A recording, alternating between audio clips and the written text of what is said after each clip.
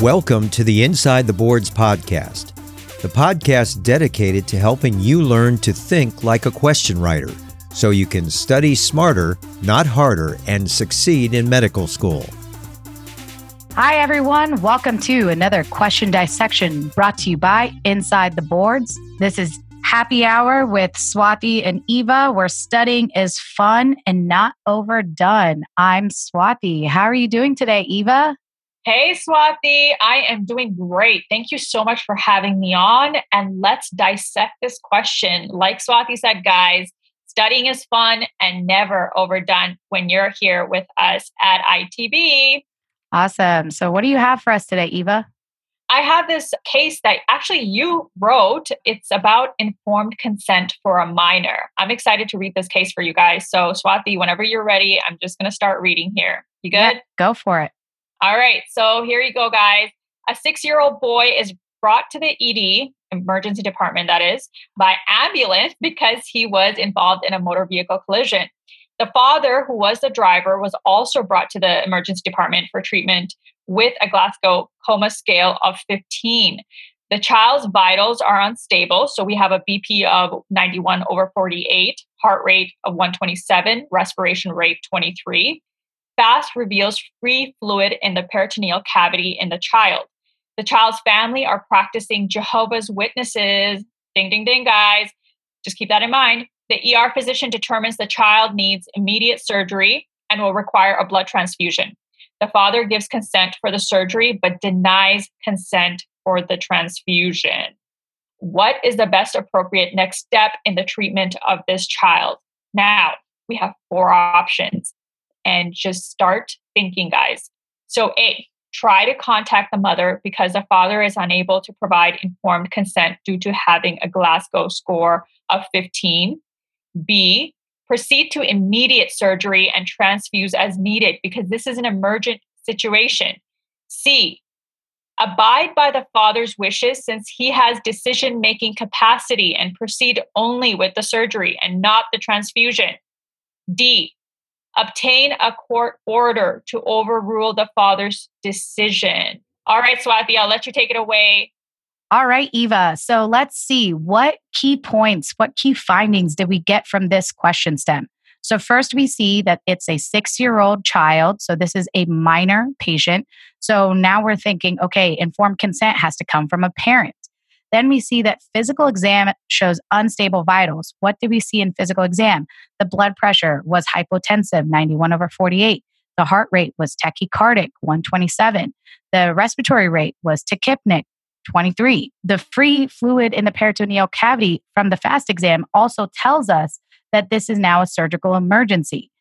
Next, we have that the patient's families are Jehovah's Witnesses. That needs to throw off like red lights, flashing lights in our head.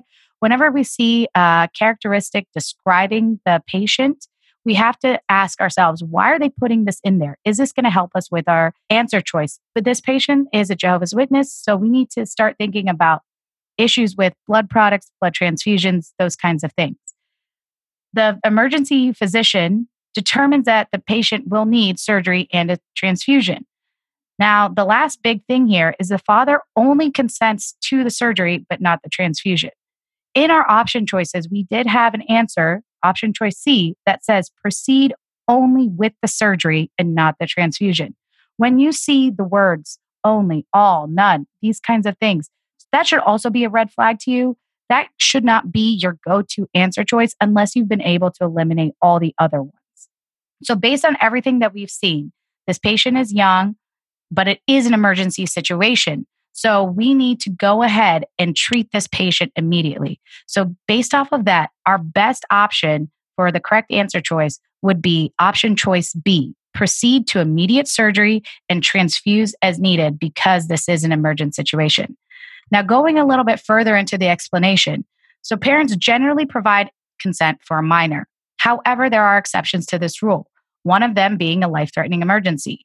This child's vitals are unstable and he has free fluid in the abdomen.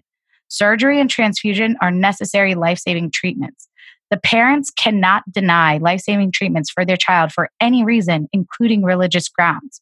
Refusal of treatment is only acceptable if it does not pose serious risk or harm to the child. Furthermore, informed consent is always implied in an emergency, and life-saving interventions should never be withheld while trying to obtain consent.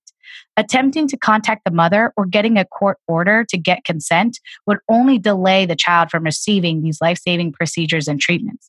It's important to remember that in any scenario, a physician is not required to get permission from a hospital administrator, ethics committee, or court order in an emergency situation. On COMLEX, USMLE exams, board exams, any type of medical school exams, seeking approval from authority boards such as admins is almost never the correct choice. So Eva, I know this was a lot. Do you mind going back through and explaining some of the concepts we just talked about?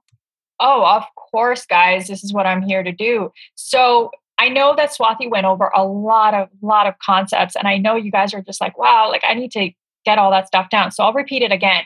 So one of the things that she had mentioned, number one, informed consent for a minor. So generally they're provided by the parents. Okay, guys? And exceptions are like life-threatening emergencies. Parents cannot withhold life-saving treatment for any reason, including religious grounds. So a parent withholding life-saving treatment for a minor is considered child abuse. The state has an obligation for the welfare of the child, and that supersedes the parents' wishes. And lastly, parents can refuse treatment if there is no serious harm to the child. One of the things we will talk about later when we talk about ethics is related to vaccines. I know this is a very hot topic, so I'm not going to get too into it, but that is one of those things that they can refuse treatment. And then informed consent in emergency. So one of the things that Swathi had mentioned is that informed consent is implied in an emergency situation, which this case was. So don't delay treatment in order to get consent in a life-threatening emergency. I think that is pretty self-explanatory there. Physicians don't need an authority board to give them permission in emergency. All right, guys. So let's look at a few more concepts that she had covered. Now, she had mentioned vital signs in the physical exam.